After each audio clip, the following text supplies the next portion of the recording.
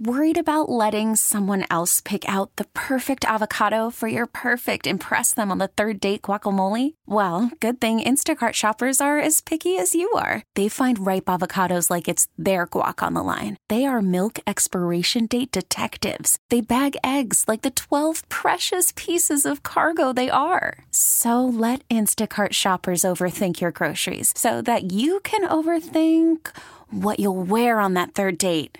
Download the Instacart app to get free delivery on your first 3 orders while supplies last. Minimum $10 per order. Additional terms apply. Heading into this 11-game homestand, did you have a number in mind as to what they needed to win to get kind of back into playoff contention? I thought more about the last 7. I thought you should have won the Diamondback series. I think that was a bit of a missed opportunity, given that you had some of your guys lined up. But I do think that it was 5-2 on the back end in these last 2 series, which would mean winning each one. That's the number I thought coming in, because really those games against division opponents with the Braves and Phillies are obviously more important and give you a direct chance to gain some ground in the NL East. So I'd say 5-2 was the number I was thinking coming in. Jesse, you posted this 10 hours ago on your Twitter, @Dougherty_Jesse. The Nats and Phillies were postponed Monday. Now there's a split doubleheader Wednesday. The Nats are facing a bit of a conundrum, needing 7 starters in the next 6 days. What are their plans for that weird kind of setup?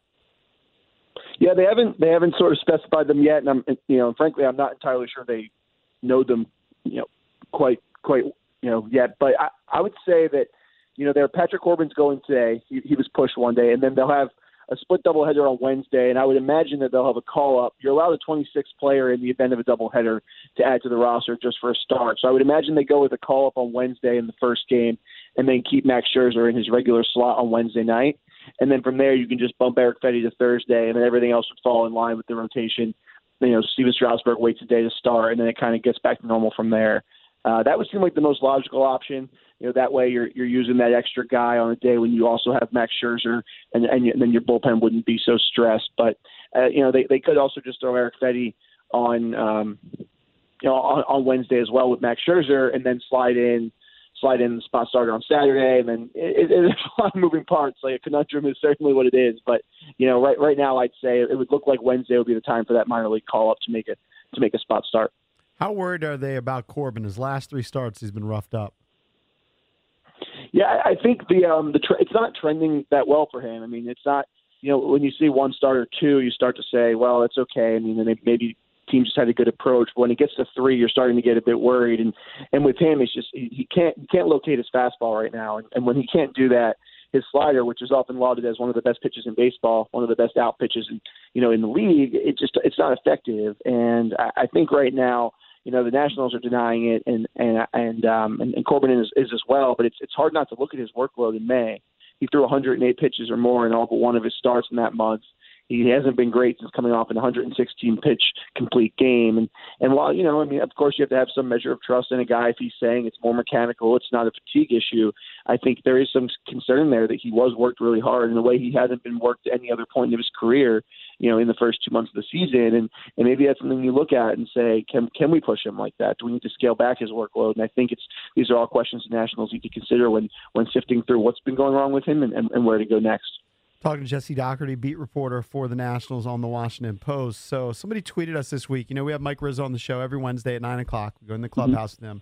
And somebody tweeted us, regardless of his answer, you should ask him an Anthony Rendon question every time and find out the status of the contract. And I know he's going to spin it, but I'm wondering for somebody who's on the beat, how often are you talking to Rizzo or Rendon, if at all, about the contract situation? Because I don't recall Rendon having kind of this "don't ask me" mantra that Bryce Harper had.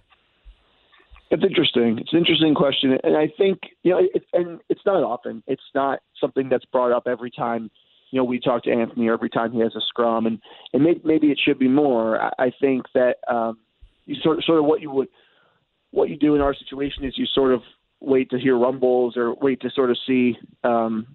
Maybe more behind the scenes rather than, putting a recorder or a notebook in someone's face and saying, give us the latest. It's more sort of, I guess, on the backside of things. But at the same time, if that's not happening and you're not hearing those rumbles, then I guess maybe the next step is to put them on the spot, so to speak, and with a camera or with a recorder or whatever it may be. But I guess the answer to your question would be, what's the date for the trade deadline this year? It's July 31st. So we're talking about basically 6 weeks, and right now, they're kind of on the edge of potentially being a contender, but they're also kind of on the edge of completely being out of it. You know what I mean? So the next couple weeks, they're going to have to make a decision if he hasn't signed an extension or a new contract.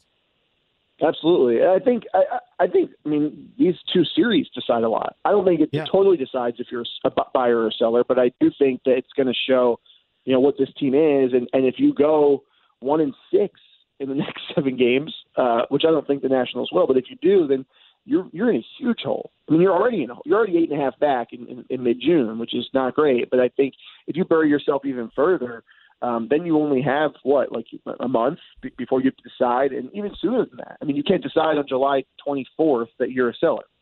You have to kind of decide on July 10th that you're a seller and start to actually work the phones and get going. So I would say it's not even a 6-week window. It's even smaller than that, because that stuff those deals don't always come together so quick. And I think you need to gauge the field and then see who's buying and who's selling on other teams and where you can potentially send a guy. But I think the Nats did learn their lesson last year with Bryce Harper in not getting a prospect package from Houston when they had the chance, and then having to go out and free agency and then try and sign him, and him not coming back and him being left completely empty-handed. And I'd say that they don't want to repeat that process with Anthony. It's something worth. I mean, I think that's going to ratchet up now. To also answer your first question, I think that the questions for that are going to start to pick up just because the clock is ticking.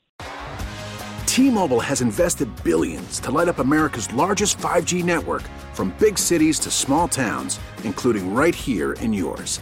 And great coverage is just the beginning. Right now, families and small businesses can save up to 20% versus AT&T and Verizon when they switch. Visit your local T-Mobile store today.